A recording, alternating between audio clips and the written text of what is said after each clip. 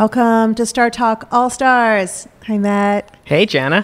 I am your All-Stars host, Jana Levin. I am a professor of physics and astronomy at Barnard College of Columbia University and also director of sciences here at Pioneer Works, where we are.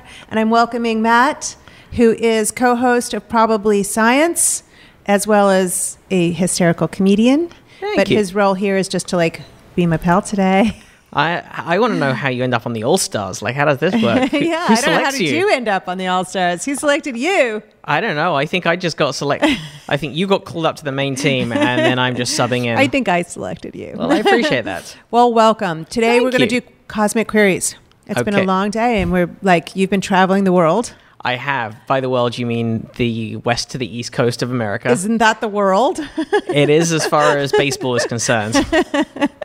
It's the World Series and area. If only we could, control time, then it would all be so much more relaxing to have this conversation. Well, there may or may not be questions about that right now. Oh my gosh, really? I don't know. I had no idea.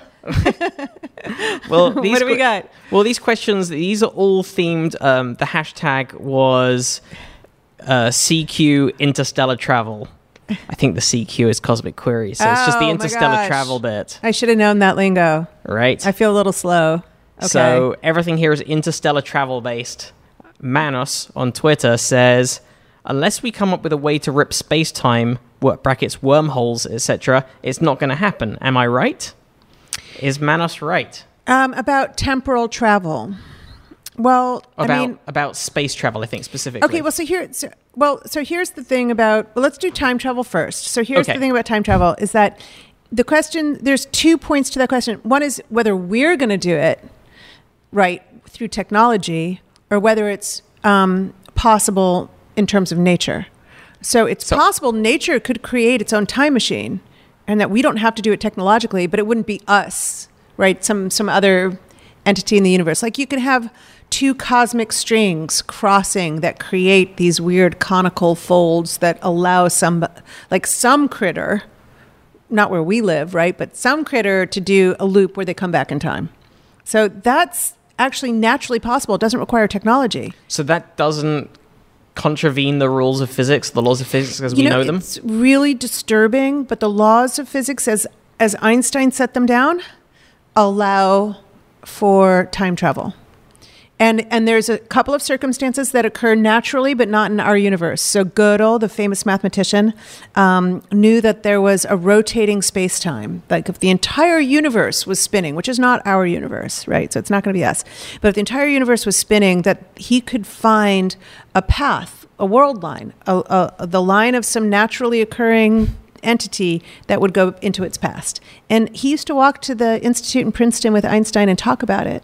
And Einstein was astounded that Gödel found the solution, but didn't disbelieve it, understood that it was allowed in his theory, was very concerned. But then didn't Gödel also starve to death because his wife went to hospital? Yeah.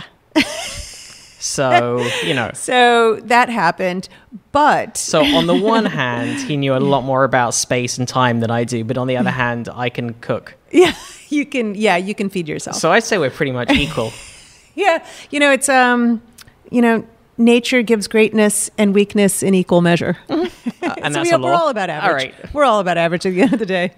So interstellar travel, Yeah. is that going to be possible without something like wormholes? So, man, if we could figure out what the dark energy was and we could make it, then you might be able to do warp drive, which would allow interstellar travel. So right now, Voyager spacecraft has just broken out of the sun's magnetic influence, right? It's barely out of the solar system. It's the first interstellar probe humans have ever sent, right? And we mailed it in the 70s. So Right. it's taken its time to get out there. And it'll take something like 10,000 years for Voyager to hit another star system or something like that. But if you were traveling at the speed of light, you could get there in a few years. So if we can harness things like dark energy, if we figure out what it is and we can make it at the Large Hadron Collider and we can put it in a barrel and take it out into space, we could suck distant parts of space closer, step across it, and then expand it again. And so it wouldn't be that we'd be traveling faster than the speed of light. It's that we'd be pulling space-time in, making a small step for humankind, and then pushing it back out again. And you can do that faster than the speed of light and not violate any laws. So that's kind of what warp drive would look like. Not technologically impossible. It's just very unlikely given the way, the vote goes in Congress this week. You know what I'm saying? Right. Like the way North Korea is looking. So we're likely to blow ourselves up before. Yeah. I gotcha. Yeah. Well, that's a dark way to end Odds it. aren't good, yeah. So Neil Cochran on Twitter asks, if we can achieve the speed to explore the universe, isn't inertial dampening going to be an issue? Inertial dampening. What is inertial dampening first? Dampening really only matters. Well, I guess it matters anywhere because there's gravity anywhere. So it's hard to push a car, but it's easier to push me around. Right. Right. And that's because I have less inertia than the car. But in completely outer space, it's not that expensive to push anything. Right. It's really easy. It's really quite easy. But F equals ma, Newton's laws. Oh my God, I said an equation in audio, but everyone knows F equals ma. And if they don't, they're going to learn it today. Newton's laws, the force equals the mass times the acceleration. Yes, it requires greater force, the greater the inertial mass. That's true. But it's still pretty easy to push a car in outer space. It's a lot easier than it is to do it down here on Earth. So you just, surely, whenever you're moving anything across space, you just need as much deceleration as you have acceleration. Yeah, at the other end. The difference is that if I push something in space, okay, maybe it's a little bit expensive to get it going. Yep. But once it's going, I can pretty much just kick back and it's going to go forever, right? It's going to be very little that slows it down or stops it. Unlike on Earth, where there's all kinds of forces, friction and gravity that slows things down. And, if I get something launched in interstellar space, it'll keep going for a long, long time. I see you reading. I see you looking pensive. What do you got? I am reading. So Marco Pedroso. Do I get to ask you some of these questions? Yeah, throw these questions at me, Professor of Astrophysics, and see how the idiot comedian fares. Come on, you have a degree in maths. I do, but I scraped my way through it. And that was well over a decade ago, and I have done nothing with it since, apart from create a podcast that tenuously has science in the title. So it's only probably science. That's why we put it in there. It's not definitively science. It was named very carefully. The only thing we do carefully on that show. So hey, I've been on that show. You have. We carefully book people who know a lot more than we do. That's the other thing we do carefully. Marco Pedroso on Twitter says, guys, honest question. I like that little preface. As opposed to the rest aren't? Is he implicating the others? Yeah, or his other friends who 30 seconds earlier pressed send? Every other question you're getting is bullshit, but this one... This one's honest. Well, my answer may or may not be, depending. Yeah, so, honest question. Ships navigating deep space should be shrouded in total darkness, right? Well, except for the light from the galaxy. That's not total darkness. What's deep space? Galactic space? I don't know what counts as deep space. It would be pretty dark. Okay, away from the sun, it gets dark. It's pretty dark at Pluto. It gets dark the further away you are from any individual stars. I guess you could go intergalactic, and that's pretty dark, yeah. But then you would still have... We're only on the first clause. He's got a comma here. There's more coming. Wait, you would have what? No, that's the full question. So hang on, just thinking, I don't know what you count as deep space. Do you mean, is deep space the space between individual stars, or is it the space between individual galaxies, or? Can we write him back and ask him what he means? I don't know. It's an honest but ambiguous question. If it's interstellar, it's dim. If it's intergalactic, it's really pretty dark. But you are still getting the light from millions of galaxies. Sure. But each of those is just a pinpoint, like a single star, right? Yeah, if you were a rogue planet that had somehow been ejected from the galaxy. And which I'm sure happens, right? Okay, planets, it's hard to eject, but maybe stars, an entire system. So, let's say when we collide with Andromeda, where somehow the two galaxies, the Milky Way galaxy and Andromeda galaxy, collide, and our solar system gets knocked about. Right. And it gets thrown, possibly, unlikely, but possibly completely out of the galaxy. So the whole solar system's floating intergalactic. And takes us with it because we're just still traveling in its wake and its gravitational Yeah, it's field. it's probably kind of normal for us because the sun's still illuminating us. Right. So we'd have to lose the sun. Okay. Okay, so let's say we make up some scenario where some evil genius ejects the planet and Right. sends it intergalactic. It's going to be dark. Yeah. If you could survive that utter darkness, you would see galaxies and you would see other things in the universe, but you would not have the warmth to survive, probably. Right. Yeah. Or the light to see anything. Or the light in, to see. in your You couldn't locality. see, right, exactly.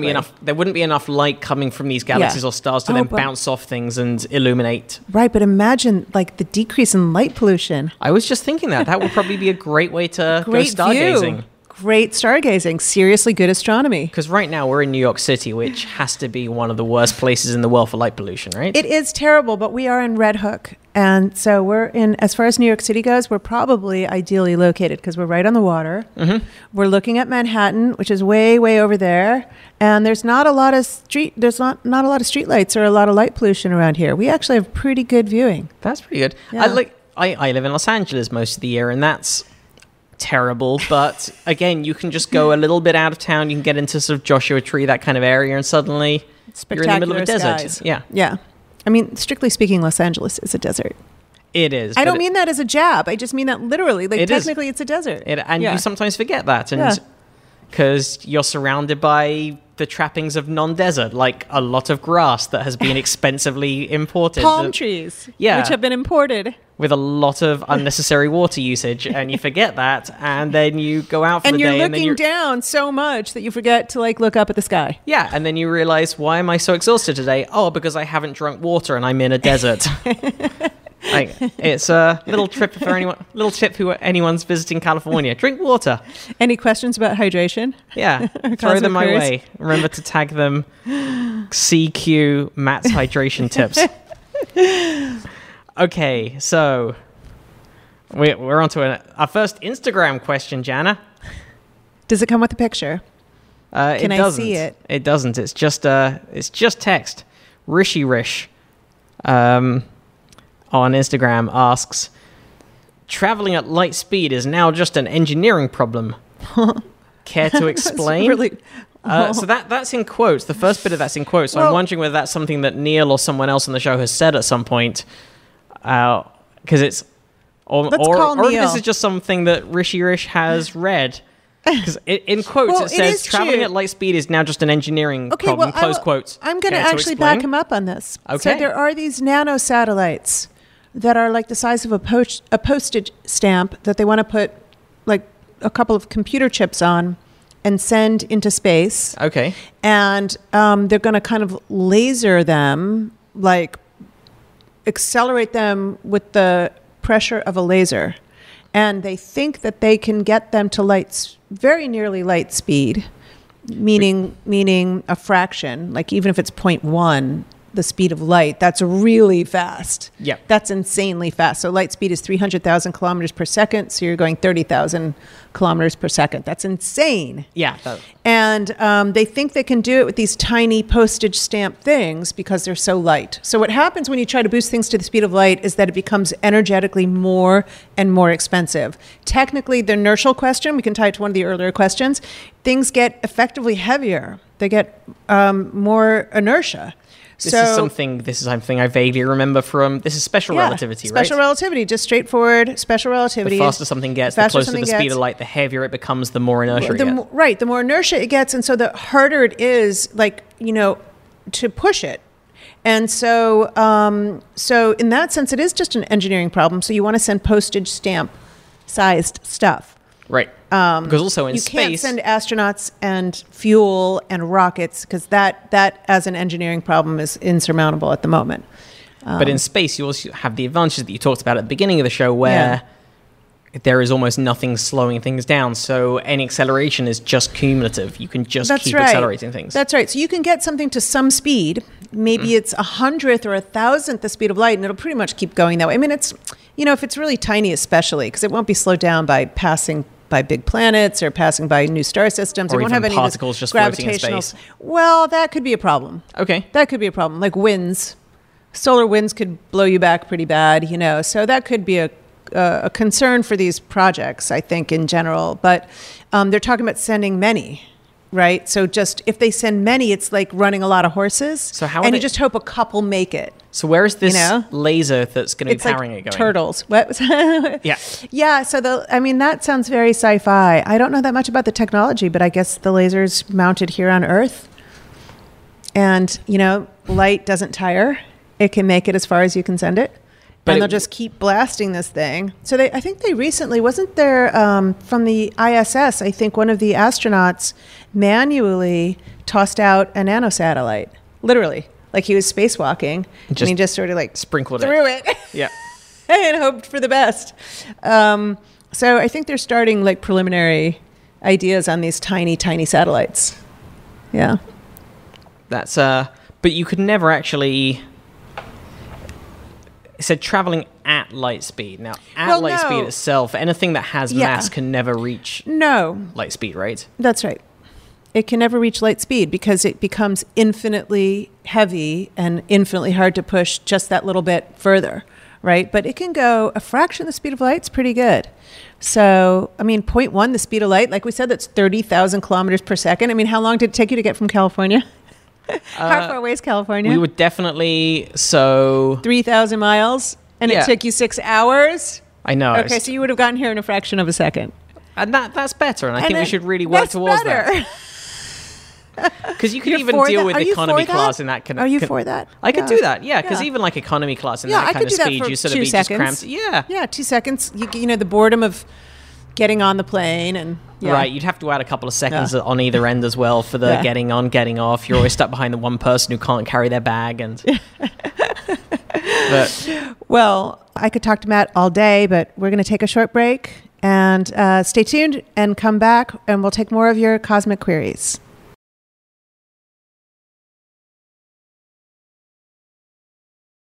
Welcome back to Star Talk All-Stars. I'm your All-Stars host, Jana Levin, and I'm here with my pal, Matt Kirshen, who is a comedian and also host of Probably Science podcast. Hey, Jana. You're still here. You didn't run away during the break. Well, these stools are really high, so I was a little worried. I saw you trying to get down. I was a little scared. I'm going to have to wait for someone to come and lift me off it. I'm ready to take more of these cosmic queries. Well, let's go Did people send us more? They certainly did. We've got a whole batch of them.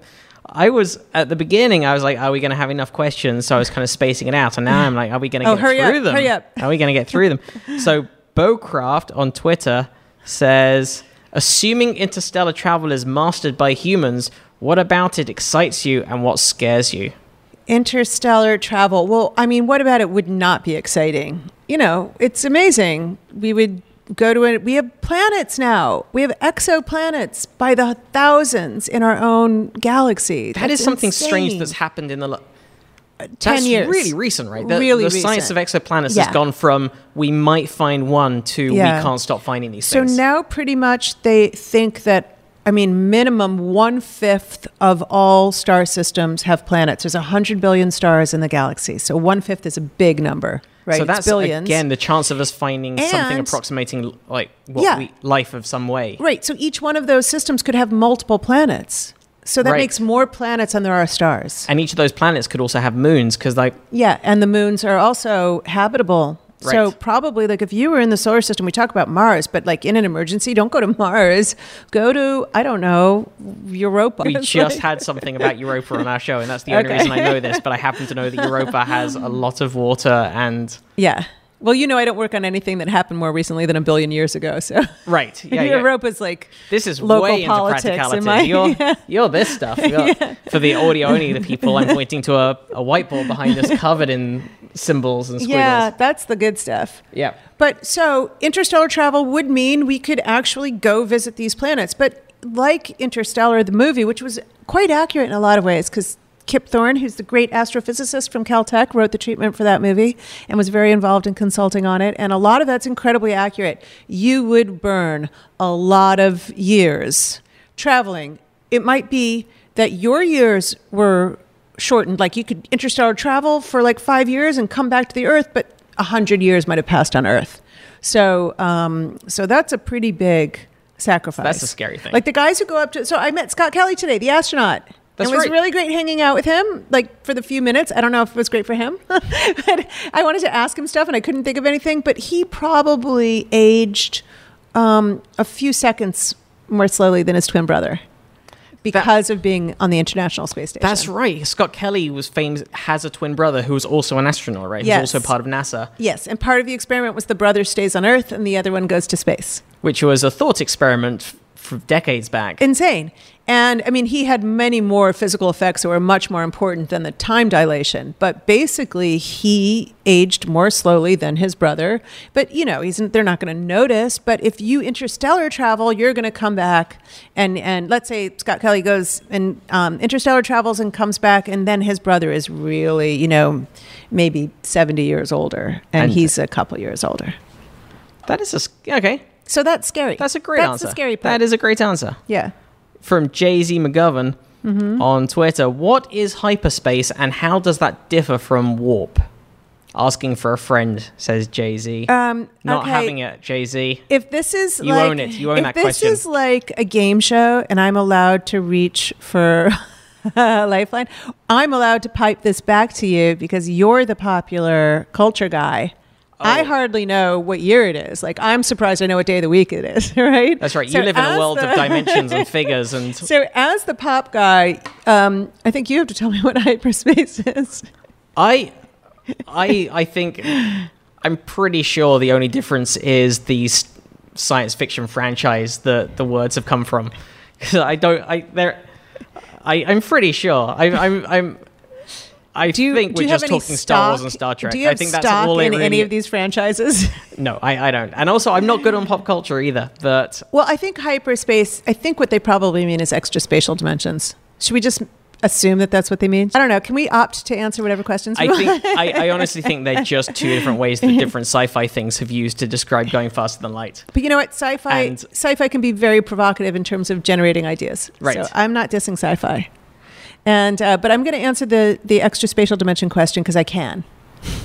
Is that fair? Yes, go for it. So it's completely possible we live in extra spatial dimensions. I work on this as a serious science project, science thesis, that the universe has more than 3 spatial dimensions and that it's an illusion. Because every day we do this experiment where we live in 3 dimensions. Every day around the world, billions of people confirm this experiment. There are 3 spatial dimensions. But it actually could be an illusion. And so one of the interesting possibilities is that something like dark energy is actually a quantum energy trapped in extra spatial dimensions that are just very, very small.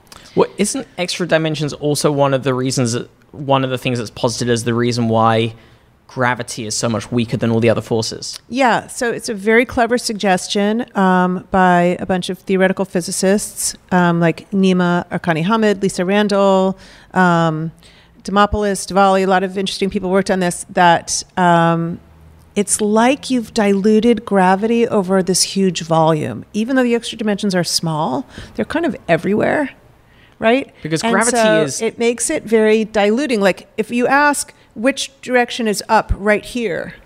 There's up. But if I go a little bit over, where's up? It's right here. So the dimension up exists everywhere. Okay. Do you know what I'm saying?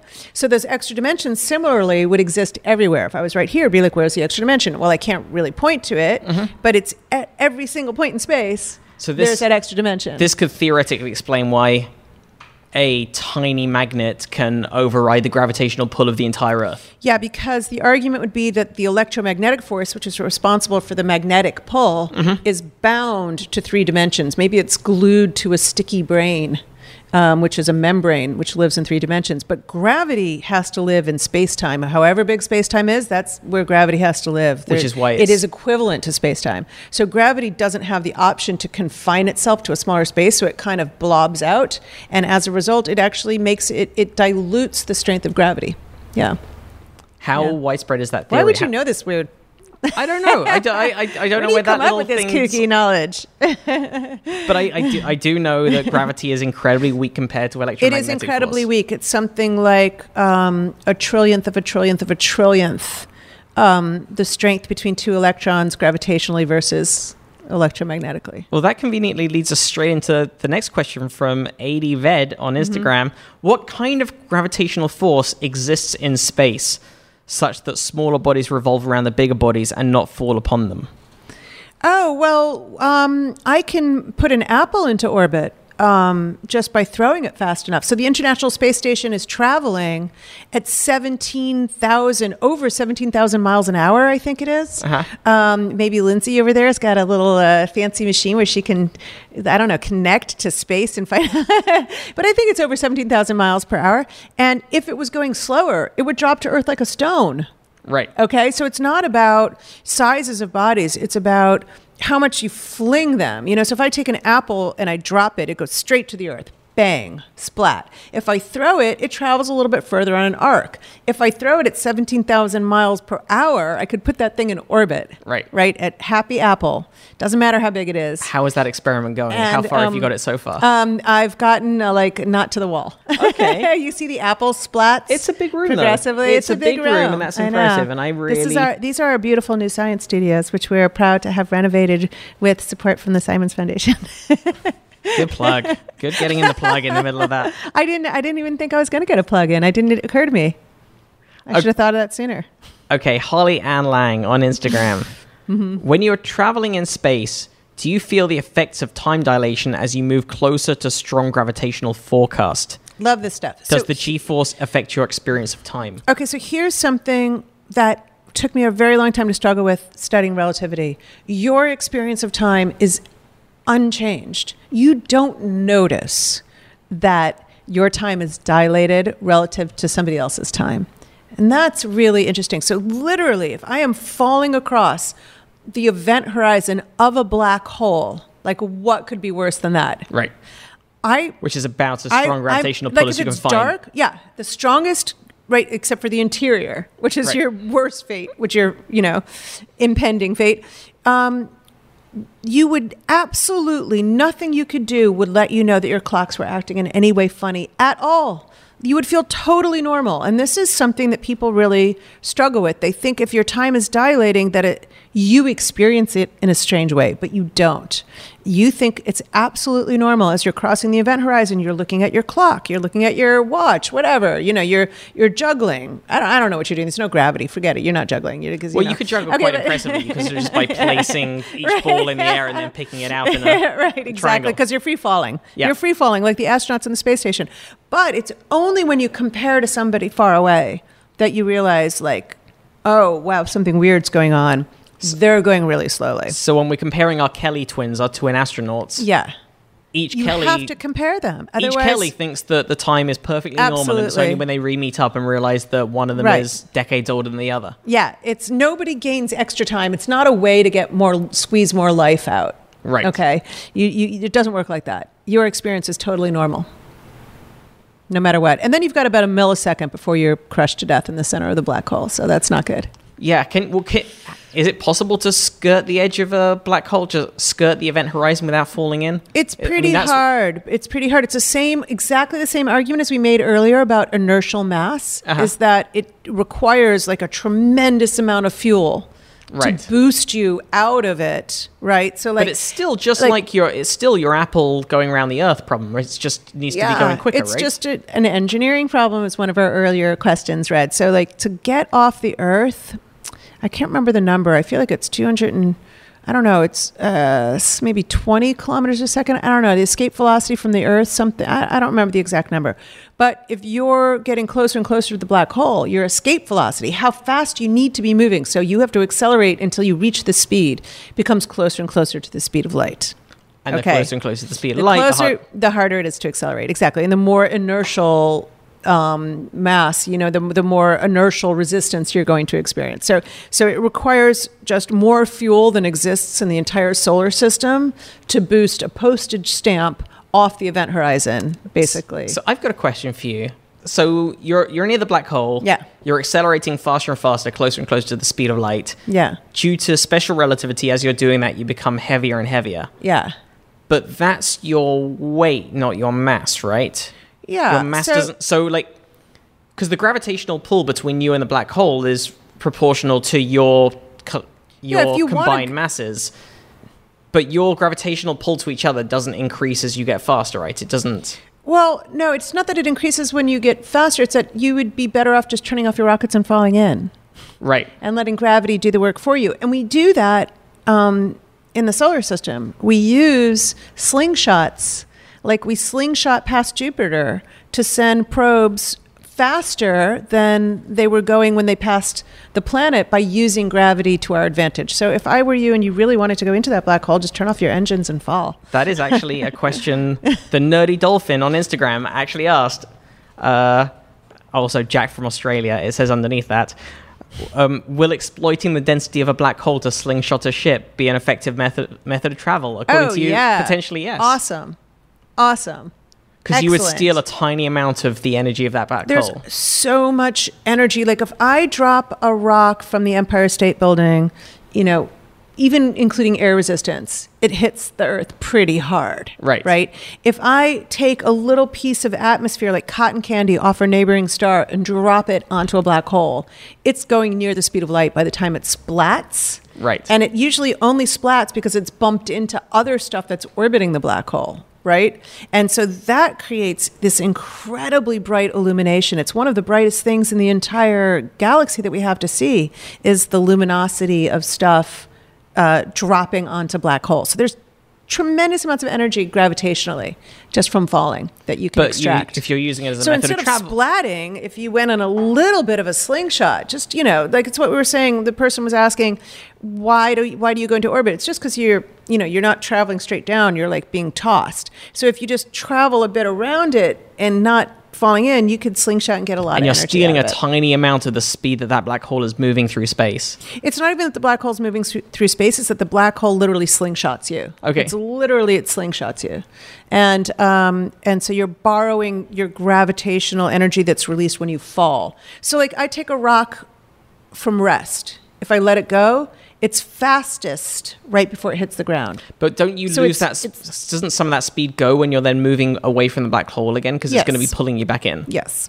So how do you... You still can win. Okay. I mean, strictly speaking, something like, the whole pendulum experiment.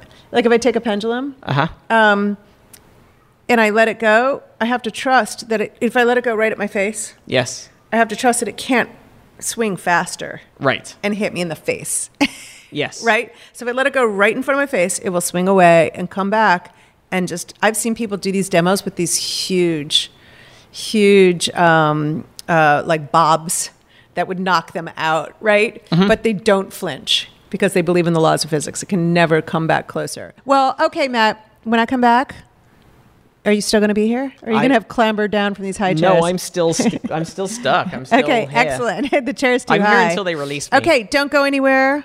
We're going to take a short break. And when we come back, we're going to do some more cosmic queries.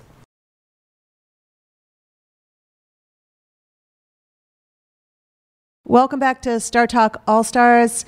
I'm your all-star host, Jana Levin, and I'm here with Matt Kirshen.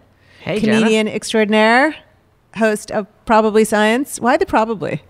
We think through this. Because you don't know what you're doing. Yeah, we're blagging our way through. Did we do this in the first segment? We totally did. Are we being repetitive?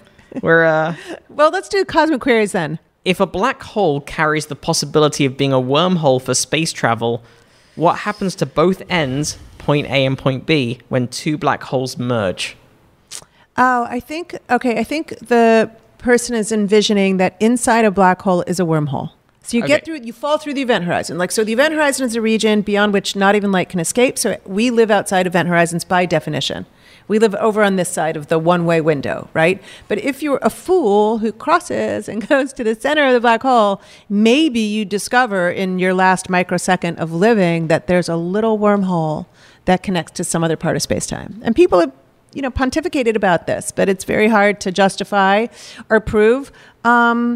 And it's probably not the truth, but it's an interesting idea, right? So I think the person's asking, now two black holes collide, what happens to the wormholes at the center? Right. I don't know. I don't know. It's too crazy. It's too crazy a scenario. But it would be kind of interesting, like maybe they make a third bridge. I mean, I don't know. You have to, in my field, you have to be able to do the math to answer the question. And we can't do it yet. We don't know how to follow the chalk. We don't know how to write down the equations and pursue them to the end, right?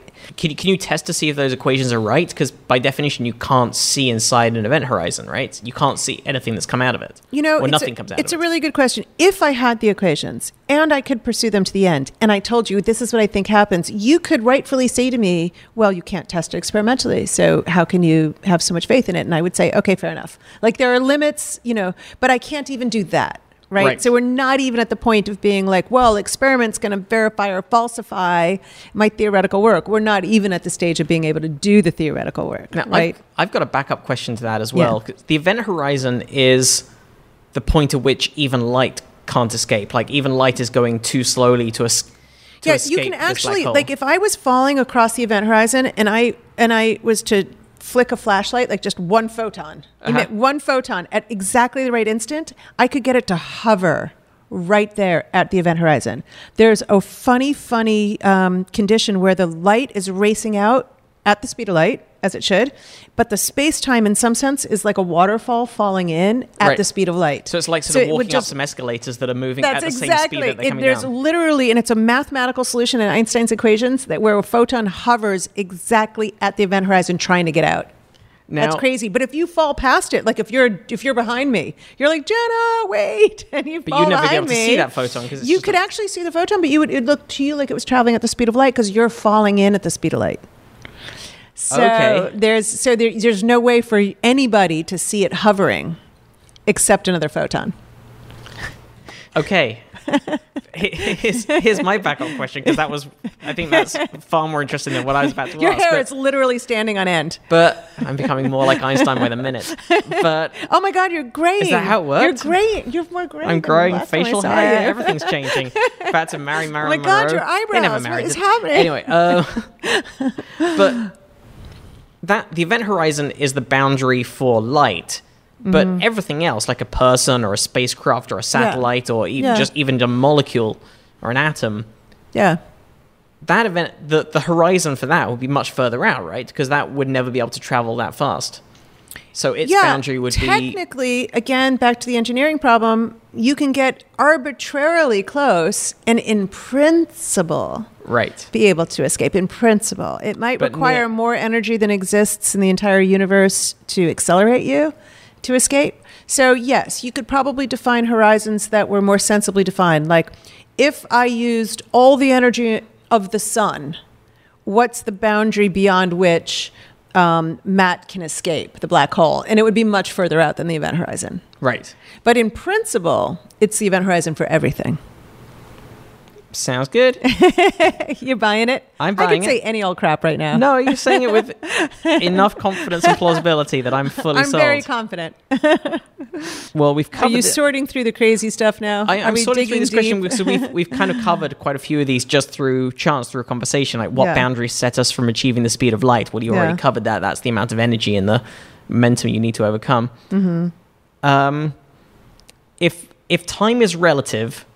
can we send a satellite somewhere else to look back in time upon our Earth? Well, we do that already to some extent. It's actually both a hindrance, but also really a gift that the speed of light is a fixed speed, because it means that the further away something is and the longer the signal is taken to get to us, the deeper into the past we're able to look. So it actually allows us to look into the past. So if the speed of light was infinite, we would not be able to see into the past. But we can see the universe the way it was billions of years ago because the light we're collecting now from far away is that old. And so it's like an archaeological record. It's actually spectacular. I think this question is asking one level beyond that, and that's like, could we... I believe this question is asking, and apologies for misinterpreting, but if not, I'm asking my own question now. If there was some way... I think that's your prerogative. Yeah. As co-host. Screw you, questioners. If there is some way using some kind of warp technology, using some way of wormholes or curving the space-time itself so we can effectively travel faster than light without breaking the speed of light, and therefore travel further away. I think the question is asking, would it then be possible for us to look back on Earth and see our I own see what history. you're saying. Oh, I see. That's good. That's a good twist. I think it would. No, we can't because we would have to outrace. So imagine the light leaves the Earth. Uh-huh. And here we are a few centuries later developing the technology to try to go out into space. Right. We would have to outrace that light pulse. And we've already established we can't do that. So to see into the past. But there is one trick. If the universe is finite, if it's not infinite, and if the light has to wrap around the space, then we don't even have to go anywhere. We can just sit here on Earth and look out into space at a distant galaxy, and it would be the galaxy as it was in the past because of what we just discussed. But we might be able to realize somehow, oh man, that's actually an image of the Milky Way as it was in the past, because the light wrapped around this finite space over and over again, and then finally we developed the technology to intercept it. And so that's the only circumstance I can think of when we could see the Earth and the Milky Way in the past. So we could then tune you could into figure the out right who time shot JFK. That was exactly the example I was going to use. Weird, right? Stop it. But we couldn't. So we couldn't say, okay, the light from the sun hits JFK and the shooter and flies off into space, into the Right, universe. but let's say somebody broadcasts it, and somebody knows, and Yeah. they broadcast it into space, out of the Earth's atmosphere. It That's makes it flying out of away the at the Earth's speed of atmosphere. light. Yes, Now that's traveling at the speed of light. Yes. But let's but the light wraps round and it comes back to us, and then we let's say collect it. ignoring that. Let's say at some point we then develop this sort of warp technology where we can bend space-time itself. So that light has traveled 1 light year. But then we travel. Okay, so can that's- we travel like 5 light years in Okay, an so instant? that's a and good then sort example. of leapfrog ahead and capture that light. If we could figure out how to manipulate the entire space-time, even if it was infinite, we could probably figure out a way to bounce the light back to us. Right? So in theory, So we could do in that and then have a theory, telescope we that could see into the past. Yeah, we could do that. Yeah, in theory. But I mean, it's hard to, I think we would have to collude with a civilization that was far away, because you can't, even then it would be kind of impossible to imagine, because I would have to send a signal to that distant civilization and say, the light pulse is coming your way. But couldn't we Send it back to us, but that signal would have to outrace the light pulse. You see, so it's a pretty sticky territory. We might be able to pre-plan it. Or you know what? The distant civilization takes it upon themselves without our communication to send it back to us. That's pretty much the way in which it could possibly work. Okay. Yeah. So do we have time for another cosmic query? Oh, we do. Okay. All right. Well, this one, we've touched on this a little bit. I think this is the last good question in this list. The others are bad. Well, I think there's only 1 or 2 other questions, but Yeah. they're things that we've There's no accidentally- such thing as a bad question. They're things we've accidentally already covered during the course of this. Yeah.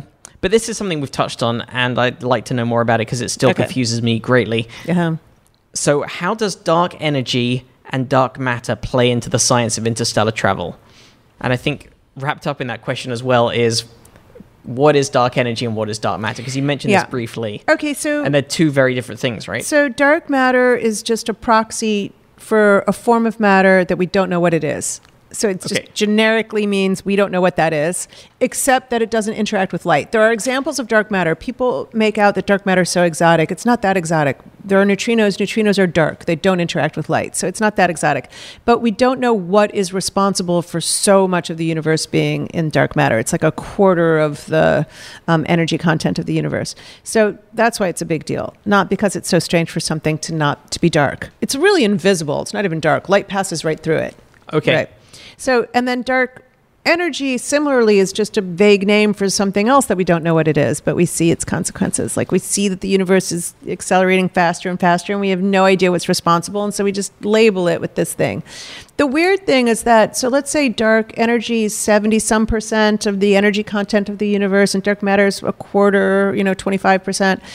Why are they in roughly equal proportions? That's really confusing to people. What's the relationship between them? And so I think that it's one of the great mysteries, because it means that most of what exists in the universe is just like a little bit of residue. So Like a little bit of dirt left over from the So Big the Bang. fact that this thing, dark energy, that we don't really know, and this Yeah. thing, dark matter, that we have a vague idea of but Yeah. can't really detect very easily, Yeah. are in the same proportions Yeah. to the energy we know and the matter we know. Yeah. they think is probably not a coincidence, or maybe... Well, it just seems very strange for it to be a coincidence. I know it sounds like, well, what's the big deal? But it's just that the universe is, 14 billion years old, and right now the energy content in light is like incredibly low by, 10 billion lower. So why is this equal proportions? It is kind of a real question, but I think that the person was asking how would it relate to interstellar travel, yes. right? And you could definitely use dark energy for interstellar travel. It's hard to harness dark matter. I mean, it's hard to harness dark energy for sure, since we don't know what it is. But like in principle, dark energy warps space in this spectacular way, right? It can accelerate the universe. So when we were talking about warp drive, they're usually based on dark energy. Like imagine a dark energy that has the opposite effect of the one that we observe. So it pulls things closer. That would be a dark energy phenomenon. Then you do the jump across and then you push it back out again. And so dark energy and then is you get warp out on drive. the other side and then you can see who shot JFK. Yeah. No, I don't know. Okay. But you don't have jet lag when you get back from California. That's true. Well, I think it's time for us to wrap up this episode. We could talk for hours. We're probably going to talk for a couple more hours after the mics are off. I very much hope so. You've been listening and watching, possibly, Star Talk All-Stars. I'm Jenna Levin. My guest was Matt Kirshen. Thanks, Matt. Thanks for having me. We're going to warp drive you back to California in a microsecond. Thank you. Coach, though. I hope that's okay. I can deal with it for a second. And in the meantime, we'll see you next time. Salutations from the multiverse.